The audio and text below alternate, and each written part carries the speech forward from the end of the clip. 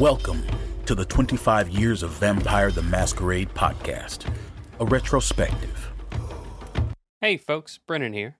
Thanks for tuning in to our 25 Years of Vampire the Masquerade podcast. If you want to reach out or follow us, we're on Facebook and YouTube as 25 Years of Vampire the Masquerade, Twitter, Instagram, and Twitch as 25 Years of VTM, and on our website at 25yearsofvtm.com. Support us on Patreon at patreon.com/25 Years of Vampire the Masquerade. Thanks for listening and enjoy the show. Hey everyone, welcome back to 25 Years of Vampire the Masquerade presents Werewolf the Apocalypse Tribe Book Wendigo. With me today, I am accompanied by Mike. What's up? And myself, which I forgot to introduce. I promise one day I'll get this right, and I will be DJ, your host for today. We have an interesting book coming up, and I think this is really good because we have gone over Tribe Book Utena and had some interesting perceptions about how that story kind of rolled out, as well as the way the book was kind of formatted and brought here. And Wendigo gives us something completely different, which I think is going to be interesting for our listeners because you always want to make sure that each tribe has its own flavor. And we know that Wendigo and Utena usually get paired up together, but they have their own reasons to be able to do so. So, without further ado, Mike, you want to walk us through that intro story and what we thought about it? Yeah, intro story is super straightforward, right? It reads a lot like how you might start a game. The curtain rises on a mother. There's a mother who wishes to have a child. And for whatever reason, she can't, right? The story doesn't bother with a lot of speculation. She goes to the local shaman and seeks a consultation, right? Their village has already been Christianized. And you instantly kind of get this feeling that the mother feels some shame about whatever her situation is, and doesn't really care, frankly, what the shaman's methods are going to be. Well, to her fortune, he's able to help her have a child. Story doesn't say how, doesn't really matter. She's with child. Child comes to term, and she dies in childbirth. You might see where this is going. It turns out that our shaman, right, has given her a little bit more than she bargained for. Because this child is not just any child. It is, don't judge me for my pronunciation of this word, Anakalik.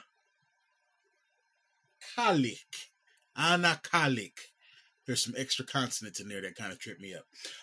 But suffice to say, the child is special because it eats, and it eats a lot. The reason mom dies in childbirth is because it's eating pieces of her.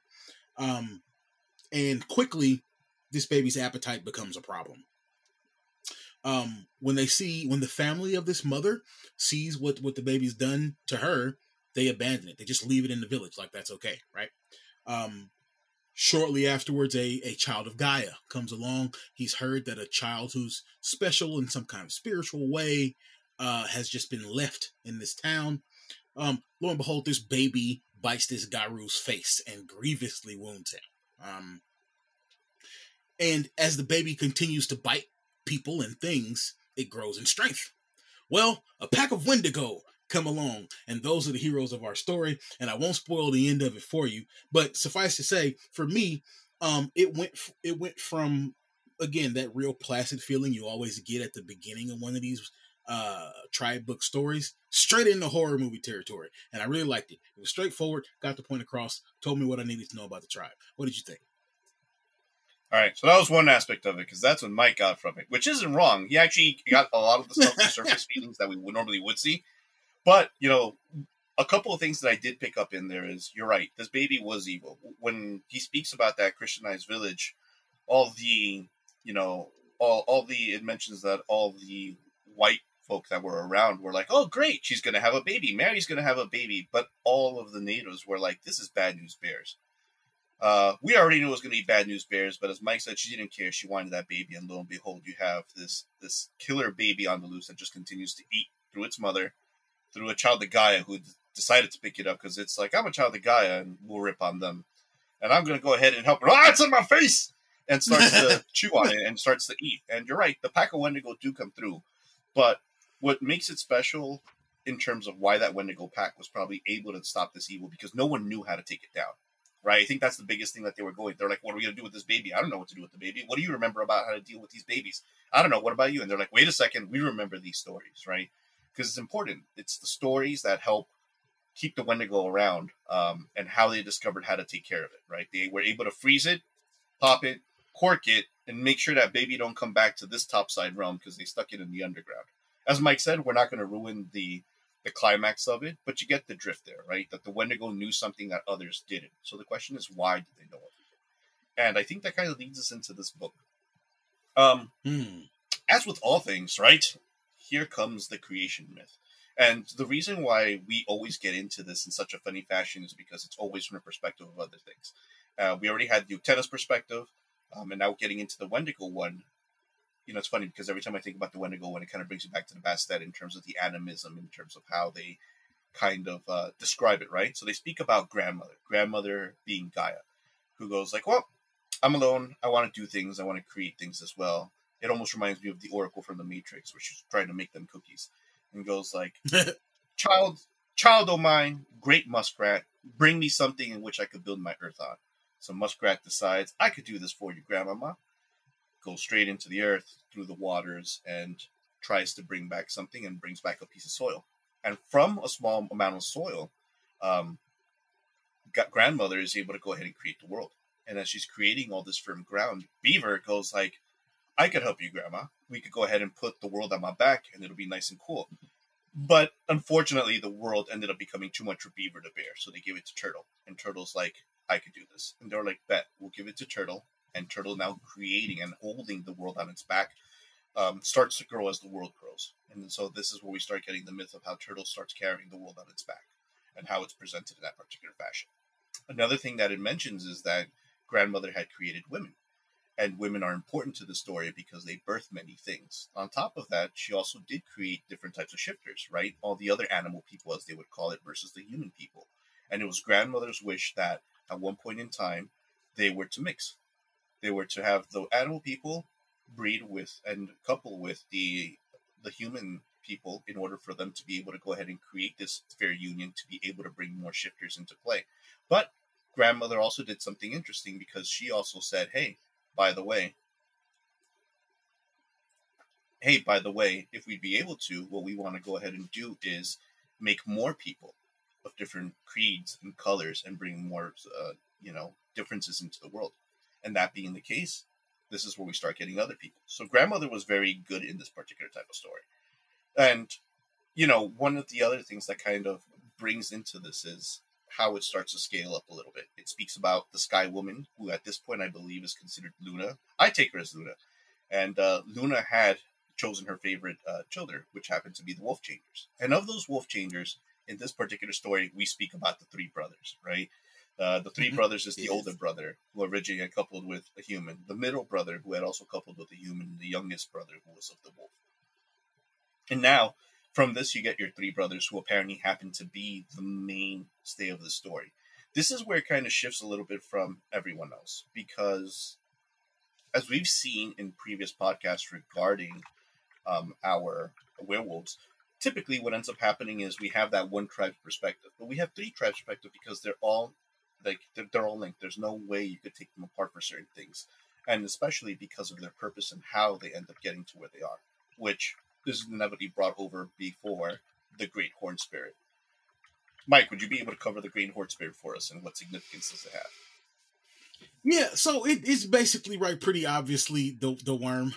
Like, they never just come right out and call it. Well, I shouldn't say never. Eventually they do. But it's Great Horn Spirit is the worm.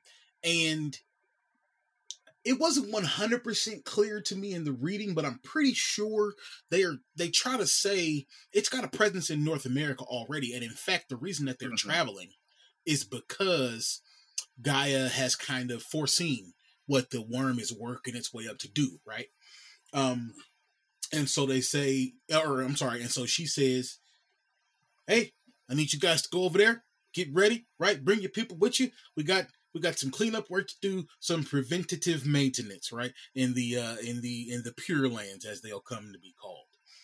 And an interesting note, according to this book, it wasn't just our three brothers who heard that call. According to this book, Gaia sent that call out to everybody.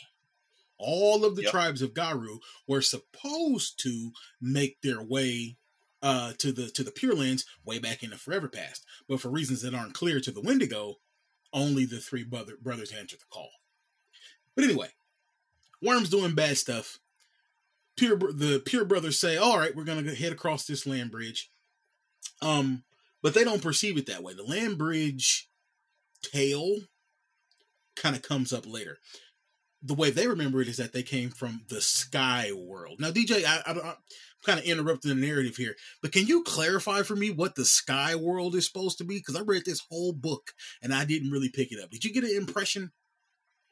Well, the impression of the sky world that I ended up getting from this particular situation was that they are of the spirit world as well, right? Because even though they kind of mirror it, they treat each one of the worlds as the world beneath the earth, the world beneath the sea, the world beneath the ground, as we mentioned before, and the world beneath the sky. And to them, from where they were kind of considering, which in this case we're also talking about Siberia in terms of how they're also bringing themselves over to be, or it could be an allusion to Pangea at this moment, right? As we start to kind of break away. That's where it started coming in from, right? It's also worth noting, folks, and I forgot to mention as well, that the perspective that we're hearing the story is from a Wendigo who has been grievously wounded, and he is making his way in, and he finds himself into a lodge. And the stories that he's beginning to hear, or at least this creation story that we're being exposed to, is because there are 4 other Wendigo elders that are sitting around, and then they're passing their story over to this young buck, right? And this is the reason why he has to tell the story. Because you do mention that there is that crossing over. At this point, we still haven't even understood what Wendigos, or even at this moment in time, how they come to be Wendigo, end up being who they are. Right now, as Mike was mentioning, we're crossing the Bering Strait because we're heeding Gaia's call. We know that the Great Horned Serpent, apparently, who I think is an analogy, or rather we know is an analogy for the worm, is over in like the other land. It's over in North America, or what we consider to be North America, or these quote-unquote pure lands, and it's growing unchecked. And the reason why it is growing unchecked is because, this entity exists everywhere, and the same thing should exist as well for Gaia's Protectors. Gaia's Protectors should be everywhere, but this goes to show that not everyone heeds the call in the fashion that they need to, and these 3 brothers were the ones to go ahead and do so. The interesting thing about that is, as we're starting to cross over the Bering Strait, it actually gives us a tale about how they encountered, these evil, I shouldn't say evil because that would kind of be a misnomer for it, but we start fighting the entities from the worm, and then they start to kind of give up resistance, and they fight. All these tribes are fighting. These 3 tribes are fighting their way over through the Bering Strait, and in the process of it, there are a lot of good losses. Some we assume that would be due to weather, others we assume to be agents of the worm, but it does speak of a significant tale. The tale of Morning Sun, which happens to be one of their strongest warriors. And she was the one why she was able to wreck most of these agents of the worm to do a final battle, so to speak, so that their people were able to cross over safely. But in the process of doing so, she had passed. And she was sponsored by Sasquatch, and Sasquatch was big and mighty. And it was Sasquatch, actually, that assisted them with being able to cross through this freezing cold.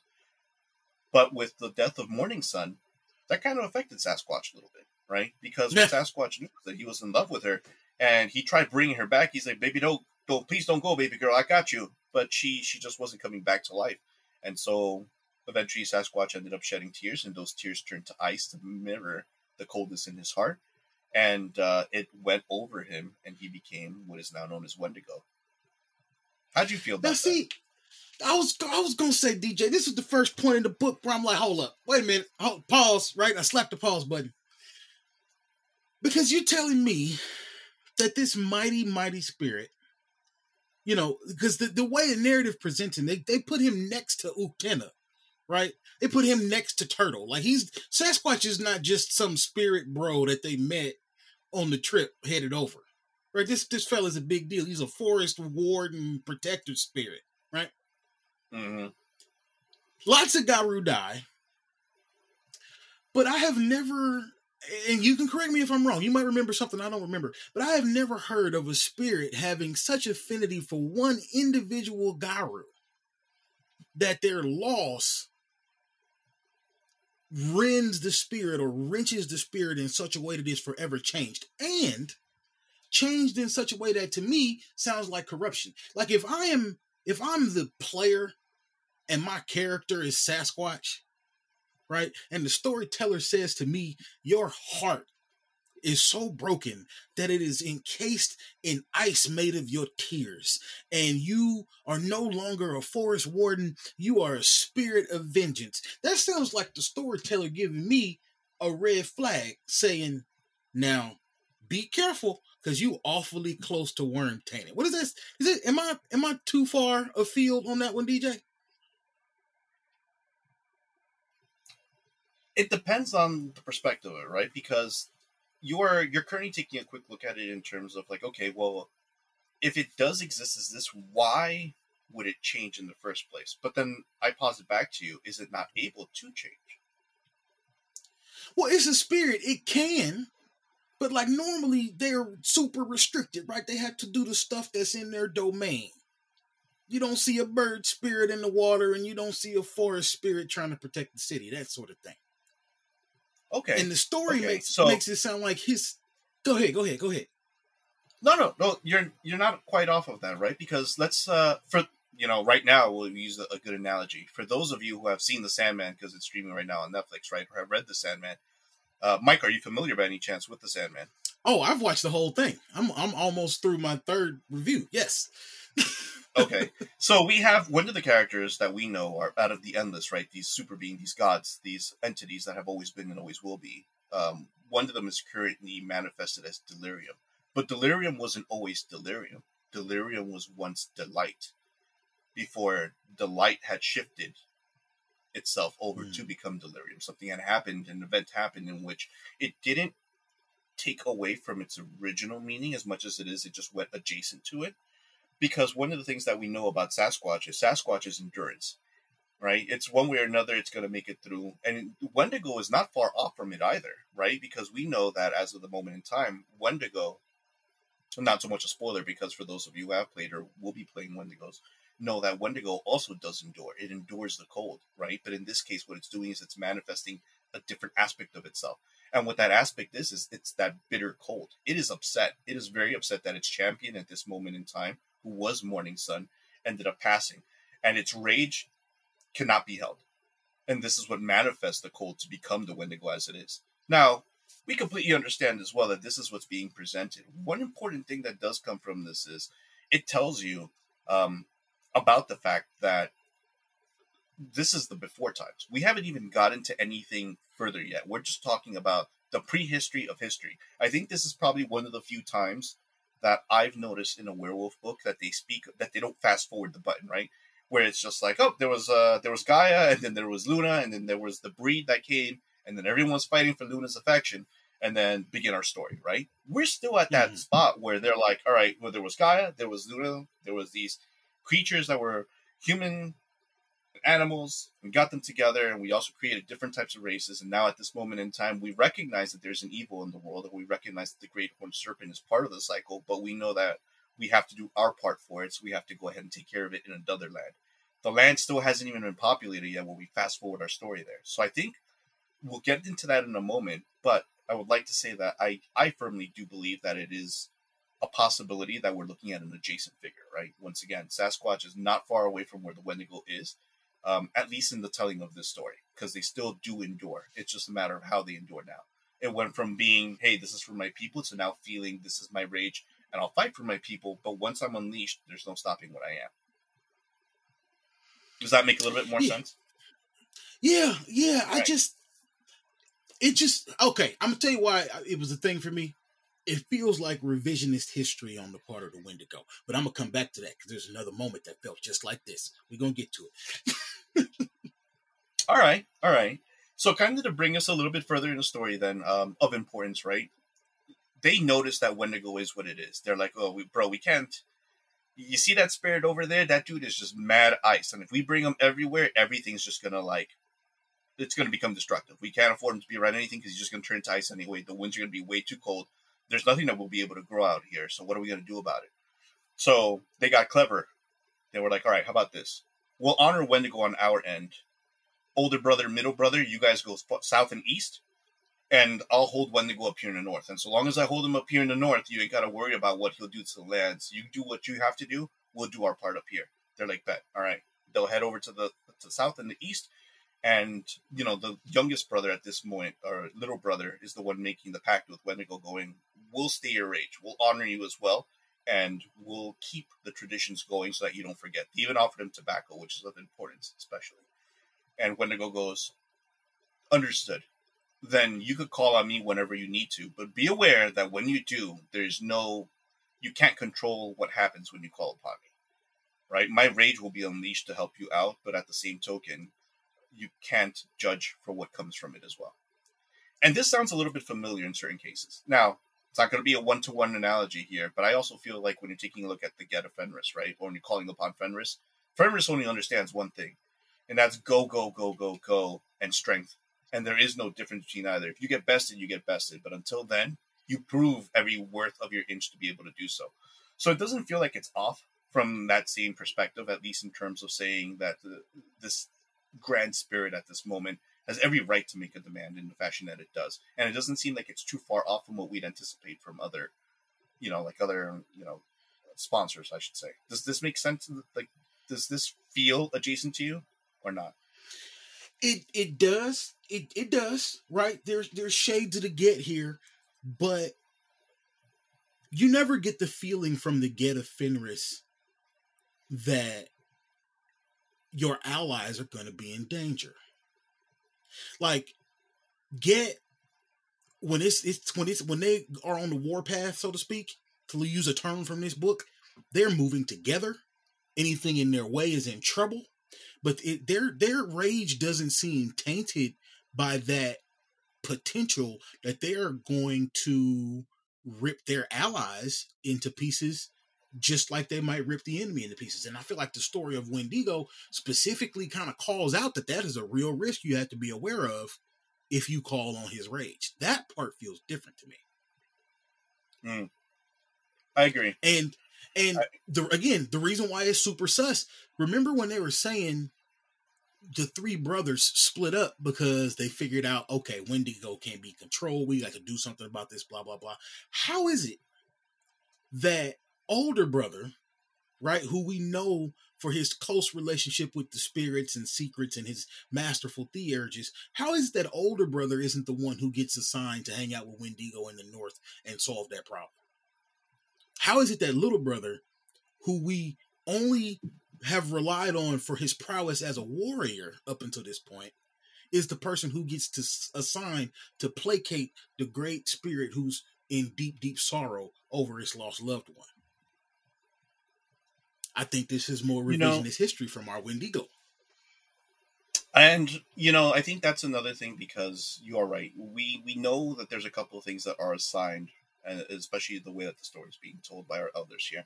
We know older brother, as you mentioned, knows the secrets of the Manitou, which are your supernatural forces at this moment in time who reside and are able to call upon greater things that are out there, along with the 6 secrets, the 6 force secrets or 6 wind secrets that do exist out there.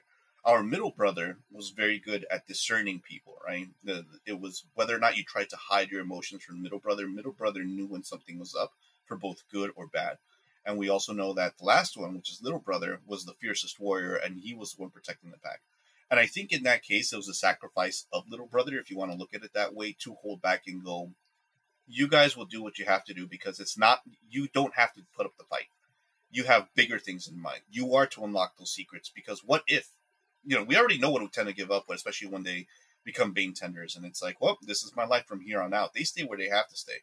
So if the goal of this tribe of little brother was to go ahead and not only fight because they're honoring the fact that Wendigo respected it, especially when you're looking at a great warrior such as Morning Sun, but when you're also taking a look at the potential of your elders in the form of middle brother and older brother and their capabilities, it would almost feel like you're handicapping them from their mission in life, right, for what they were meant to do.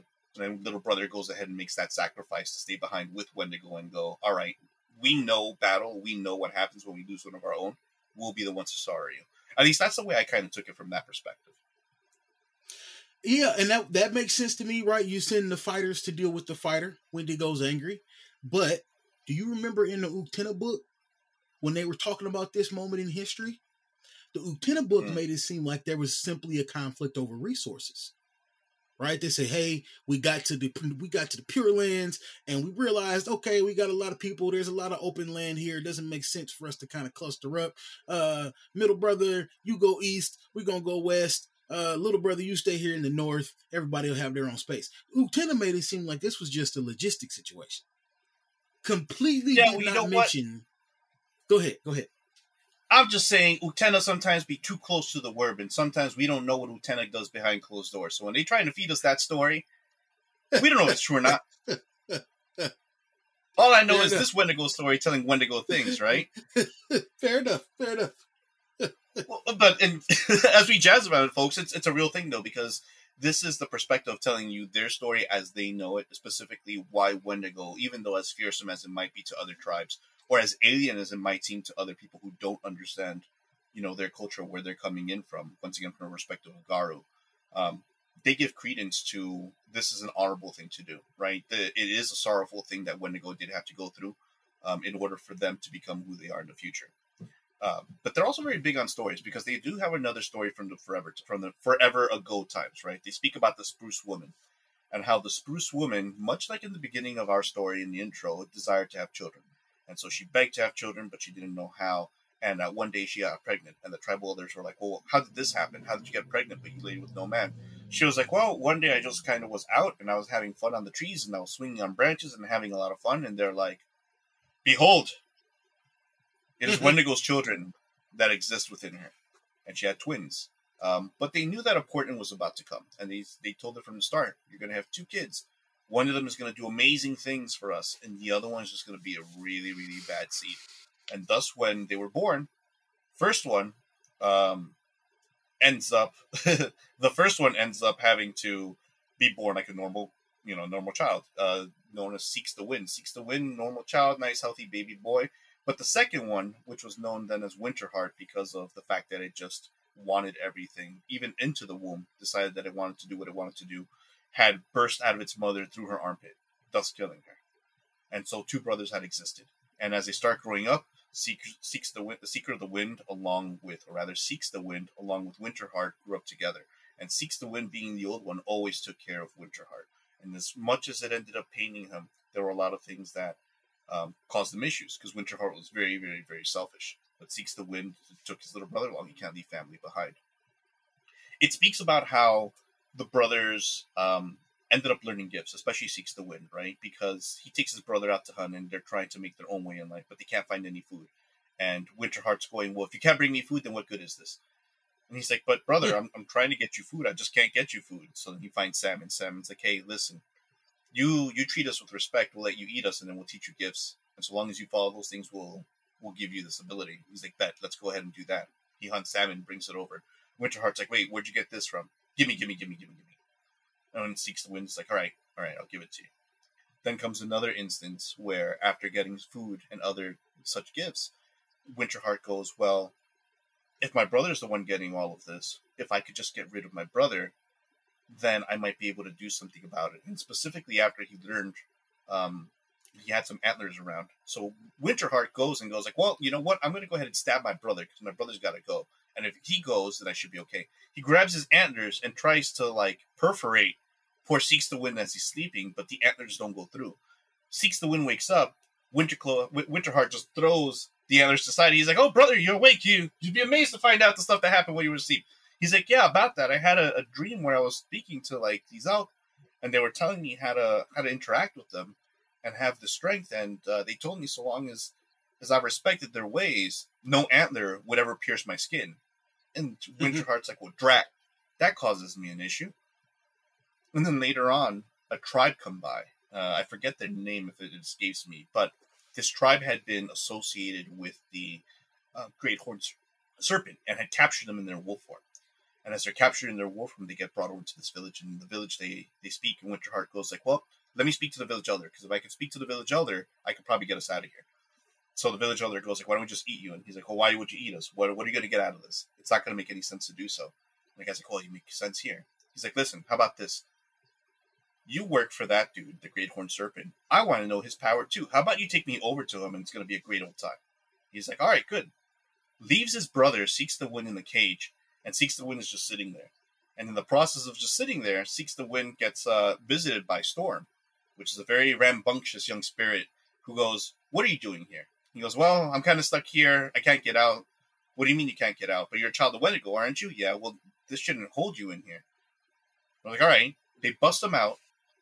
He heads over to visit Wendigo because he wants to let Wendigo know that it's his father and he wants to honor him. Wendigo goes like, "Well, if you're my son and you claim to be, you should bring me the heart of the enemy, the one who does me most harm." And Seeks the Wind knew this was bad news bears, because Seeks the Wind knows that at this moment in time, the greatest enemy, much like he's the greatest champion, must be his brother. He goes to visit his brother, who at this point in time had just like cohorted with the worm or the great horned serpent. And he goes, "Brother," Winterheart says to Seeks the Wind, "why don't you eat some of this? This stuff is going to make you real good." And Seeks the Wind's like, "Man, this stuff is really rotten, and you've kind of gotten rotten too." And Winterheart goes like, "Whoa, I have more power than you now. I've tasted of more power than you. All those things that were given to you before, nothing compared to this good, juicy worm meat that I'm eating right now." And lo and behold, Seeks the Wind has to do what he has to do, and he puts his brother down and brings back his heart to his father. At that point, Wendigo goes, "You know what? You've done amazing things for me. You've proven yourself. And in this case, I will bestow upon you all my gifts, everything that he's picked up so far." And since then, he's become a great warrior.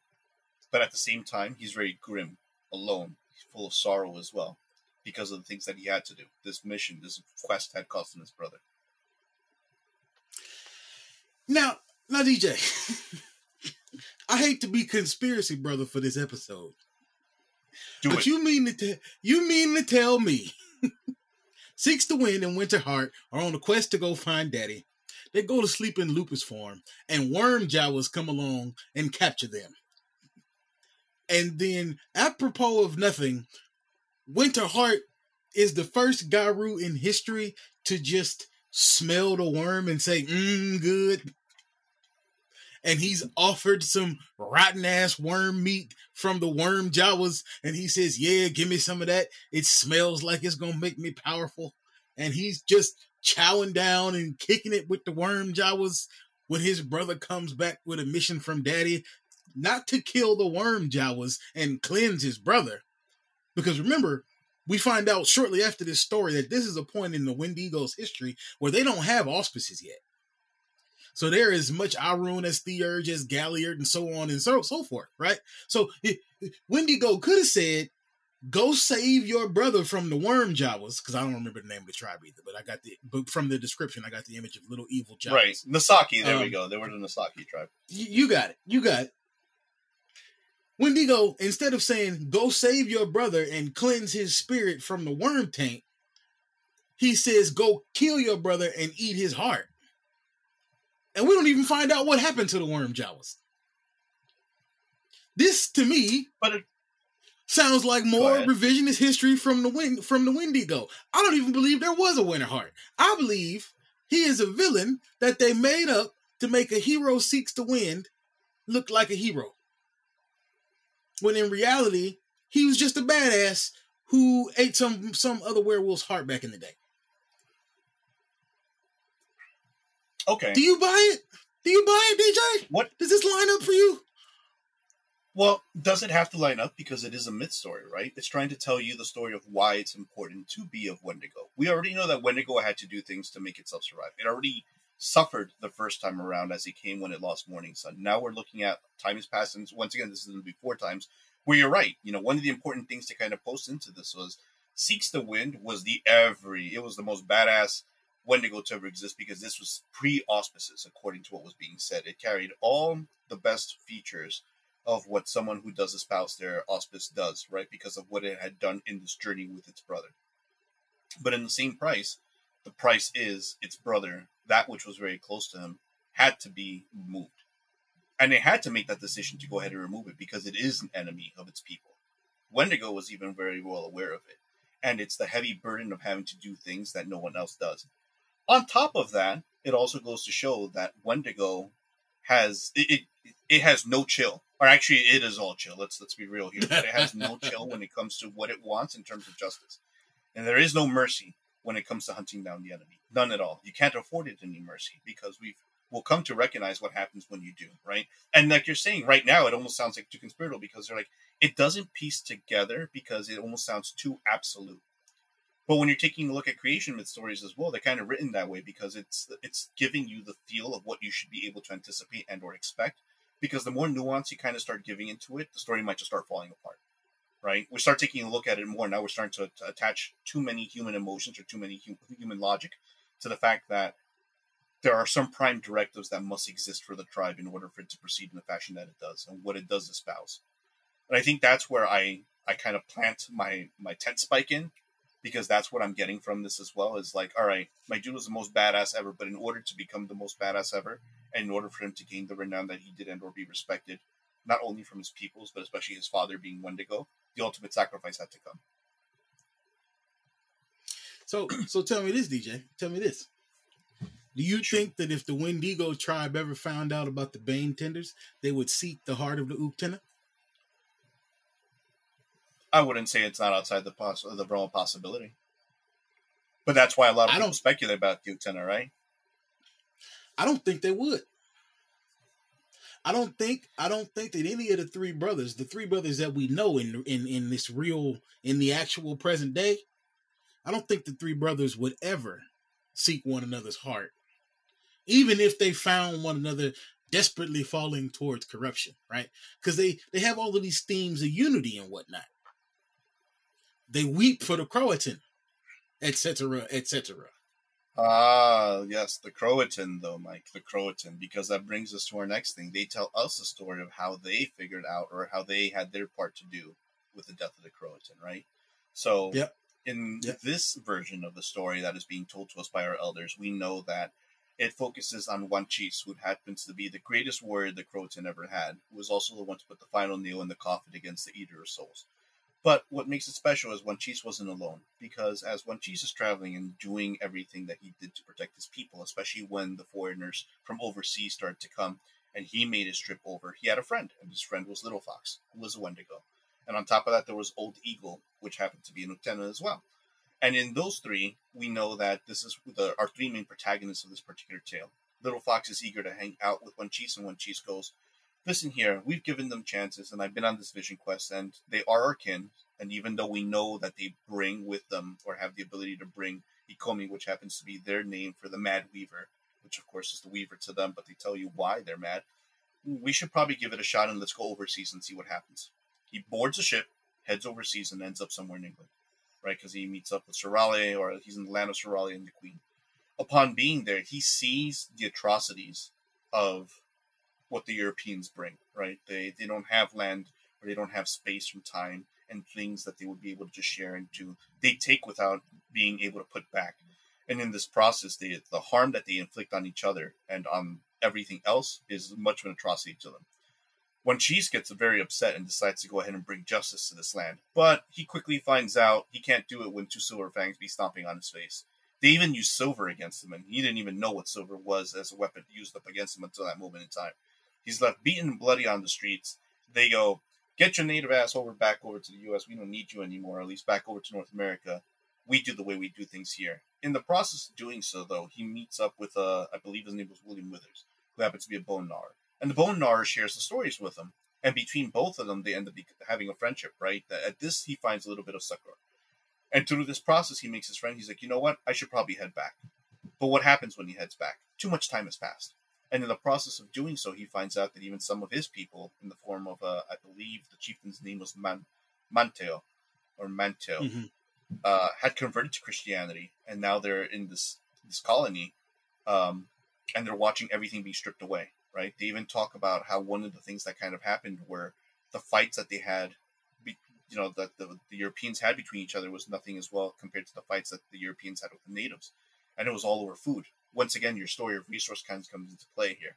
If I remember correctly, they mentioned that the Europeans just didn't do their due diligence to grow crops appropriately, and as time was going by, they knew that they were going to get hungry, so they were blaming, the natives for not sharing their food, and so they should just go ahead and ransack them. And this is what started the wars. People started getting sent elsewhere, fights started happening, and the One Chis brought his people together. Listen, we can't deal with this anymore. This is too much for us to handle. and it hurts to watch all of this go down. So there's only one thing we can do: take them out. So they grabbed a pack of werewolves together, went over to the Europeans. The Europeans shot them down, only for them to get back up, and then they created a massacre, wiped everything out, and in the process of doing so, they figured, all right, they're not going to come back. They're gone. And that worked for a little bit, right? Until we start recognizing that they were going to come back again. When Cheese at this moment in time goes, oh man, this is bad. I need to figure out what to do here. All right, I got to go on this quest. Little Fox, you're coming with me. Old Eagle, you stay back. We'll figure out what's going on. And in this quest, they visit many of the spirits, but no spirit had the answer for them until they met Uktena. Once again, Uktena. The thing about Uktena, and the reason why they didn't want to speak to Uktena, is because sometimes Uktena may or may not be telling you the truth. And you're not exactly sure, or rather, he might tell you a version of the truth, but it might not be 100% what it is that you're looking for, and or it's occluded in riddles. They say, well, what's going on? They tell him, there's a great spirit that's coming, and this thing's horrible. It's so much horrible, in fact, that the stuff that you're taking a look at there is going to cause you problems. Problems in the sense of it's going to infect the land, and now we're getting to the Eater of Souls. It's going to infect your crops, and the only way to defeat it is for you to be able to sate its hunger. Well, how are we going to sate our hunger? Well, the only way to sate its hunger is by sacrificing somehow, or at least that's what One Cheese took it as. And lo and behold, they go, okay, I understand what's to be done. They head back to the real world, and they start getting started on it. I did fail to mention, though, and I do apologize for this, that as they were wiping out all the other Europeans the first time around, we know that what the worm had also brought over were a bunch of Black Spiral Dancers along with other Garou. Where other Garou had been there and started settling their lands, the Black Spiral Dancers were the ones that kind of instigated a lot of the fights that happened between the Europeans and natives in the story so far. So much so that they were able to kill almost all of the Black Spiral Dancers minus one.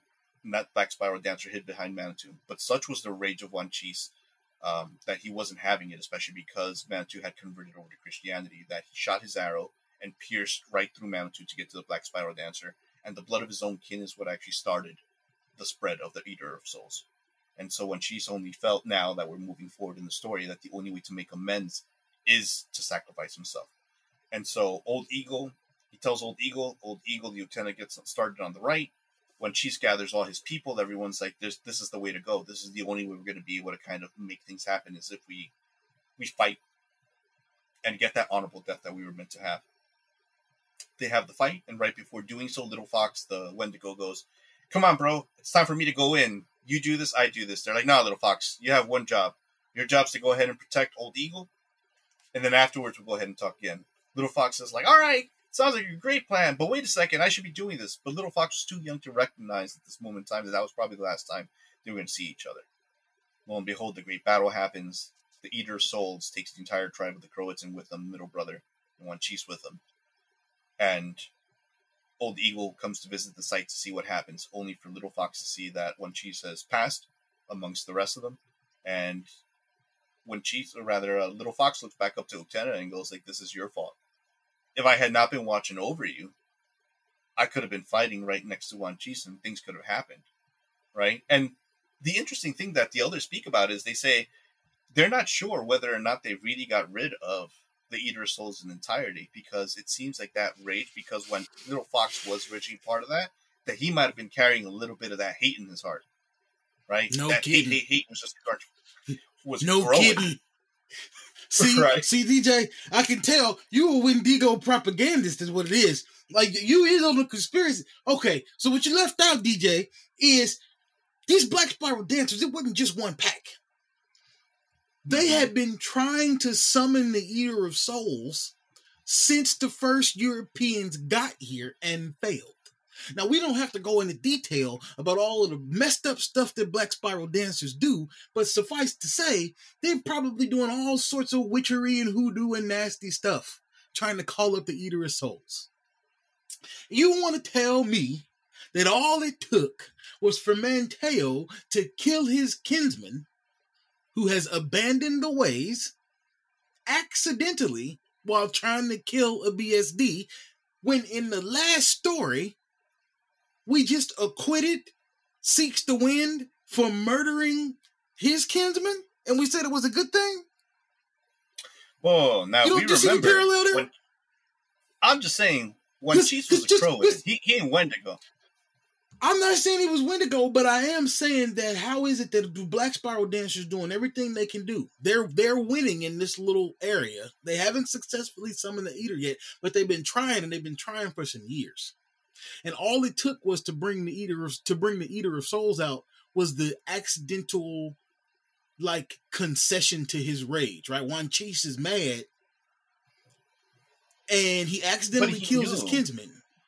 No. He didn't accidentally kill it, right? Because he had the choice of not doing it. Even there was confusion on Manteo's life because once again, when Chis releases the arrow to go through Manteo to kill this Black Spiral Dancer, but he was upset at Manteo to begin with because of the conversion, right? Because he had left the old ways. So we could also say there was a little bit of hate in his heart at that moment in time. He made the conscious decision to kill this dude because that guy was just being used as the body shield. He could have been like, all right, well, let me loop on over, get my pack, and then we'll circle around. He's like, nah, son, right here, right now, one shot, one kill. Or one shot, two kills in this case. Right. And all it took was, right, because intent, you have to believe is what kind of caused it to happen. You can't get no accidental death like spilling of blood on holy ground. I mean, granted, it was spilling of blood, but it was intentional spilling of blood that might have caused it. But even still, doesn't that go to serve the point? When Seeks the Wind did it, supposedly, Wendigo said, go kill your brother, bring me back his heart, he's evil now. Right? Now, in Wan Chis's case, it ain't like Croatan told him to kill his kinsman, but it's the same kind of righteous indignation at a blood brother who has strayed from the path. Right? Now, Croatan is supposed to be able to read people. He's supposed to be the empath, middle brother. Right? But somehow, Wan Chis doesn't say, oh, let me go and pull him back from the Wachisu, the white folk, and remind him of who he is. He says, oh, no, the mission is more important. I need to put this Black Spiral Dancer down so we can deal with Eater of Souls. So when is it okay to kill your kinsman in the name of the mission? I don't think it's okay to kill your kinsman, but I think this is a thing that speaks to Werewolf the Apocalypse in general, right? And I think we'll get into it in a bit as soon as we're done with this story, because I do definitely want to cover it. But I think more in this book than in any other book, the expression of rage is more true than I have felt in other books itself, right? Because rage is a curse. Rage is a curse. It's both a weapon, but it is also a curse, because you have to imagine that the way that we also envision our world of darkness, or the way we take a look at werewolf, you can only imagine, especially a high werewolf with so much rage built into it, right? It scares humans away. And it's because you have everything bottled up in there. And in this case, you could only imagine what Wan Chis is feeling. And it's baked into him already because of his nature that he is a Garou, that he does have this rage built up. And he let the rage get the better of him, right? Much in the same way that when you go into a death rage and when you start reaching around when you've lost yourself out, there are factors in which it's way too polarizing for one to the other. And it goes to show that even our heroes are not exempt from it. Our heroes must also be tragic at one point in order for the story to mean something. Otherwise, they're too perfect. And it's like, oh, here comes Gaston, right? And then you have little guys sitting in the background. And then it's Beauty and the Beast all over again. It's like, what can't Gaston do? Let's be honest, right? So when we're taking a look at it from this perspective, even our 3 pure tribes who have spent their times in these quote-unquote pure lands, who have learned to do the things that their other brethren wouldn't do because they haven't seen them in ages, because they heeded the call that they wouldn't, and came to learn a peace that no others would, and came to learn a structure that was harmonious to them. At this moment in time, we haven't even talked about the War of Rage. We haven't even talked about the Impergium. And this is now in where we're in colonial times, and it's not even mentioned in this book. It's not to say that I don't believe that they've ever dealt with it either, but go to imagine as well, folks, that as you read this book, every other book has that insert in there where they willingly talk about the Impergium or the War of Rage and what they ended up contributing, those tribes, or that changing breed. In this case, it's absent in this Wendigo book.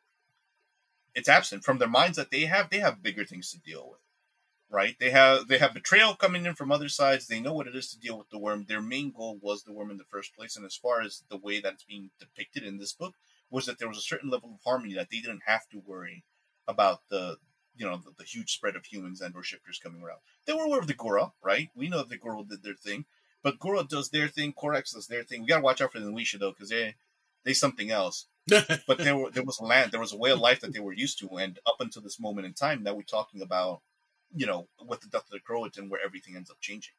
when we start looking at the Wachisu coming in, when we start looking at, these European Garu, these Wormbringers, start making their mark, and to bring it as a whole, knowing that what cost the Croats their lives.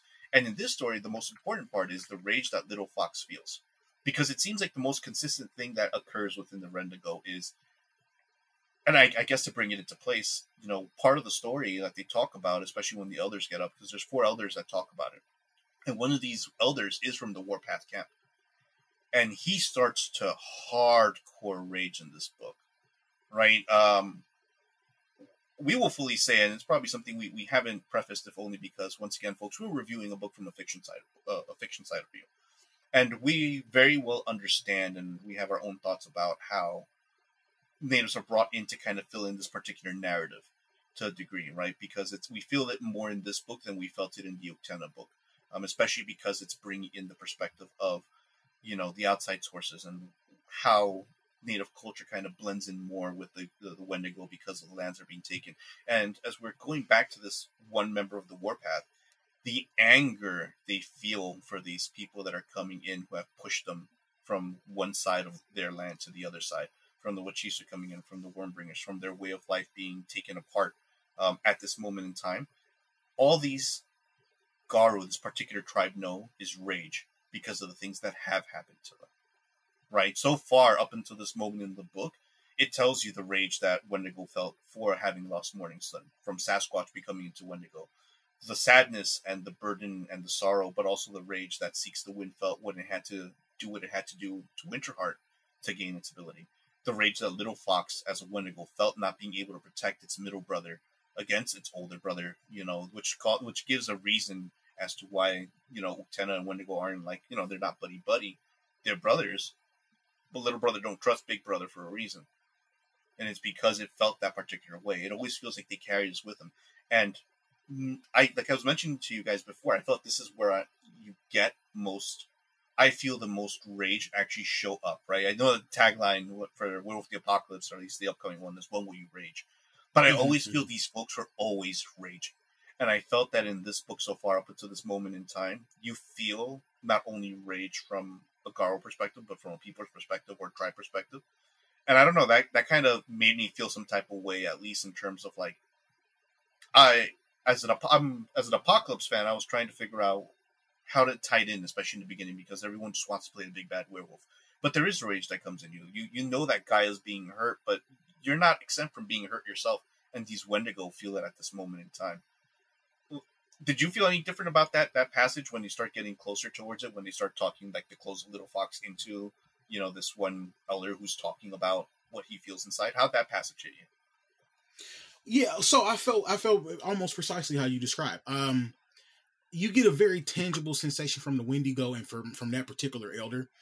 His rage is not for what has happened to Gaia, right? When you read a lot of other tribes, it's like, oh, the humans did this and the worm did that, and somebody's raping Gaia, and it's super bad what's happening to the environment, and blah, blah, blah, blah, blah. The Wendigo are mad about what was done to them. Right? They respect their role as protectors of Gaia, but that particular elder who's a member of the Warpath camp makes it super tangible that the Wendigo and their kinfolk were attacked directly. In part by the worm and in part by people who should have been their allies in the European Garu. They were violated. Their families were violated. They were abused in the same way that we know that natives were abused in real life. Right? And so, yeah, it definitely resonated with me as something that seems pretty unique to this tribe. The specificity of their righteous indignation. You could almost taste it. But again, there is something. Go ahead. I'm just throwing it back out there. I feel like they're not telling us something about Little Fox. I feel like Old Eagle Eye is right. Some piece of Eater of Souls left that battle scene with the young Wendigo who wished he could have been there with Wanjis. But I interrupted you. Go ahead. No, and that's actually what I was going to pick up on, because I also do agree with you that Little Fox is there as a tale, right? Because it's to say, you can't let something like that utterly consume. You can't just be of that. And, that kind of leads us to believe, okay, well, does it exist in every Wendigo? Just as much as we suspect our great bigger brother, Utena, or older brother, Utena, consorting with the worm or being too close to the worm, can we also assume the same out of the Wendigo? Because Ultimate Rage is not going to win the fight every single time. And especially Ultimate Rage is not going to win you peace. And this brings us to what I think is the seed of hope. Because you feel it as well. It's weird, because I guess the best way of explaining is when we take a look at any type of parable, the more extreme it is, right? Like, this guy got swallowed by a whale, or like we had the gigantic ark. And the more extravagant it is, the easier it is for the mind to pick up, right? So we know that this rage that the Wendigo are holding on to is one extravagant end. But what about the other? The seed of hope is the fact that they also created this dance, right? This dance, the ceremonial dance, is something that makes them remember everything, because they shouldn't forget. They shouldn't forget the losses, and they shouldn't forget who they are. They shouldn't forget the tales. And for as much good and bad that they suffer, they have to remember these things, because it's those things that they'll remember that will help them defeat the enemy. It's also those things that will help heal their people. And it's not only something that they did amongst, the mortals, or rather, the kinfolk, but also Wolf Changers also participated in this, because they feel that if everyone were just to get into not to downplay it, but quite literally get into the groove of being able to heal themselves and bring themselves back to a semblance of peace, that is what is going to get them through the days, right? This is where we start seeing a lot of ancestor worship. This is where we start seeing those background dots kind of take into effect. But even more so, I think this is where the break and what makes them unique, and what made that intro story unique, is because in every other case, no one knew how to get rid of this baby, this demon baby that had burst out of its mom. But the Wendigo did, because they didn't forget those stories, right? Where the Utena are the ones mining those particular secrets and getting mightily close to things that should or shouldn't be, because it's a pursuit of knowledge to do so. The Wendigo record what has happened to them, and they're the ones that will continue to do so. And I could see where, moving into the side of a Wendigo Galliard and having those particular types of moods, or telling those stories of renown for both good or bad, would be super impactful this time around, right? That's kind of what I got from it, and that's kind of where I'm wrapping up a little bit, at least in terms of their history story of what make the Wendigo kind of unique from my perspective. The book does go over items within the litany as well, but to be honest, everything that we've seen, so for example, just a good couple of ones, like Wolf Changer must not breed with each other, because that's not what the grandmother had intended. Fight the Green Horde Spirit, because that's what they were made to do. And respect the territory of another, well, they've already done that, right? So a lot of the things that we've already seen in the litany have already been implemented by these people, have been implemented by the Wendigo themselves. But Mike, you've done some Cambro digging, even though I don't even really call it Cambro on a werewolf. Well, I mean, it is a vampire podcast, so I guess we'll still go with Cambro. But what did you find amongst your travel as you dug through the back of the book where all the crunchy stuff is? Yeah, so I just got to call it out, man. There is they might as well have put a red star right next to this combo. I call it the 50 cal. And the reason I call it the 50 cal is because it is obviously designed to kill something in one shot, and you can shoot around corners. They have a gift named somebody's bow. I can't pronounce the name. But basically, it is a gift where if you have a general idea of where the enemy is, you can shoot an arrow and it will turn the corner. I mean, literally, the example is there's a guy in that alley over there. Your arrow will make a left turn and hit him anyway. And it's just a gift they have. Now, it's level 4, right? It's not like it's cheap, but, being able to shoot around corners shouldn't be. Now, the gift that combines with this, that is, again, just a super obvious combo, they got a fetish in the back of this book that's called a stone bow, supposedly made from like the ossified femur of a giant or some such.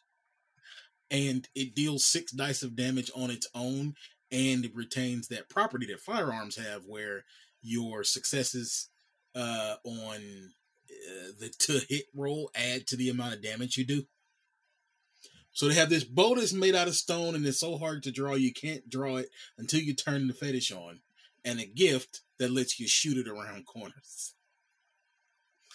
So you just get to be Robin Hood for a day, dropping anything that can't tank 8 or 9 dice worth of whatever kind of damage is on the tip of your arrows. That made me giggle a little bit. I don't know. So you mean like for our PC gamers, we call it the wall hack, right? Where you're just like, oops, just every shot rings true no matter where you shoot. 360 no scope. Yep. Might as well be an aimbot. Ooh, I like that. That one will be fun. If you can get your storyteller to let you have one, that'll be fun. That'll be fun. Nice. But I think that kind of brings us a little bit closer to the conclusion of the book. But in retrospect, now that we kind of dug through it together, folks, because Mike and I were waiting to kind of go through this, and have our perspective of it, because we have unique things, and obviously the way we read things are a little bit different, if only because that's the joy of reading a book. How do you feel about the Wendigo book in general? Like, what are your parting thoughts about it? It's a great book. It's another one of the tribe books that I would recommend for somebody who's new to werewolf, because it's written in a way that just pours you into the perspective of a person of Native American descent who's got the same historical grievances, and it explains itself in terms that should be real easy, even if you've never played a World of Darkness game before. So I like it for that. The stories are evocative. The imagery is strong. I just also got the sensation that the Wendigo are, in fact, the immature little brother of the pure tribes who make excuses and act out and want to be accepted for it, or want to be tolerated even though they know they do things they shouldn't do. And I feel like that might be a good thing, I guess. Like, it's if the authors can write the book in a way that gives me that clear impression of the social dynamic between the tribes, I want to say that that's a feature and not a bug. So, book 2 thumbs up for me. Right. And to kind of layer upon that, like, this is the first edition version of the book, right? We obviously know that we'll get into the revised one later, and we'll be able to see what was packed into it. But I much like Mike, also do believe that it gives a very distinct feature in terms of how to play a specific type of tribe. Moreover, as I was mentioning, reading over the book as well, I will double down on the fact that I think this book, out of the other books in general, I feel the rage a lot more. I feel where I could see a lot more of that personal stuff happening to them, because you would almost say that it is a mature thing, and I don't want to fully take that away from you, because they feel like there is a controlled rage. There is a reason to fight back. They are the warrior for that particular reason. They do feel that there's certain types of things that they feel foolish about when it comes to other tribes. So yes, do they have a ghost dance? Good, right? Because they do want to heal from the wounds that they have suffered. They look upon the children of Gaia and go like, okay, well, it's great you want to heal the world, but you also want to heal the enemy too. And Wendigo ain't about that. The enemy is the enemy for a reason. There is a difference between light and dark, between good and evil as they currently see it. And that which isn't good is evil, and it is permissible to go ahead and eat the heart out, because it doesn't even count for anything. Wendigo wasn't even human to begin with, so it's not considered too much of a cannibal spirit, because it's doing what it has to do. And that's a taboo that they get into future, parts of the book. But this is what they do. And when they take a look at the Red Talons, well, we can't just rage endlessly because they're human. We have to understand that we're of both worlds, right? And in that, we have to understand the land. So we can't just be feral lupus just starting their fight because they're doing it for the wild. They have a mission, folks. And the difference about that, though, is, like, especially in this book with the flavor, they give you the reason why they feel that pain and turn it outwards to their war camp. But also, not only do they feel that pain, but they also feel that healing as well. And I think that's the dynamic that comes from it. Once again, I think before we close out completely, we understand that there are many thoughts regarding how natives were portrayed in this book, and we are only solely reviewing it from the fiction side standpoint and trying to tie in what the core of it is, right? We will know later in future revisions of the book how it is kind of written and what we'll get from it. But in terms of what we got from it as a tribe, the meaning that I was hoping to get from it as a distinct thing different from other werewolf tribes that we've reviewed so far, I think it hit its mark there. We invite you to read it and give us your opinion as well. You can hit us up via Discord, Twitter, Facebook, Instagram, wherever. Mike and I and or our staff would be more than happy to go ahead and take a look at it. I know Bob as well, who has now had his wonderful bundle of joy. Congratulations to Bob and Moa for having theirs, and hopefully Bob will be able to join us in the near future. But we give them congratulations for their newborn in this world. But once again, folks, this is DJ Mike. We appreciate you, and we'll catch you on the next one. See y'all later. Thank you for listening to our 25 Years of Vampire the Masquerade podcast. If you like what you heard and want to support us, please share it with others or leave a review. Thanks again, and we'll see you next time.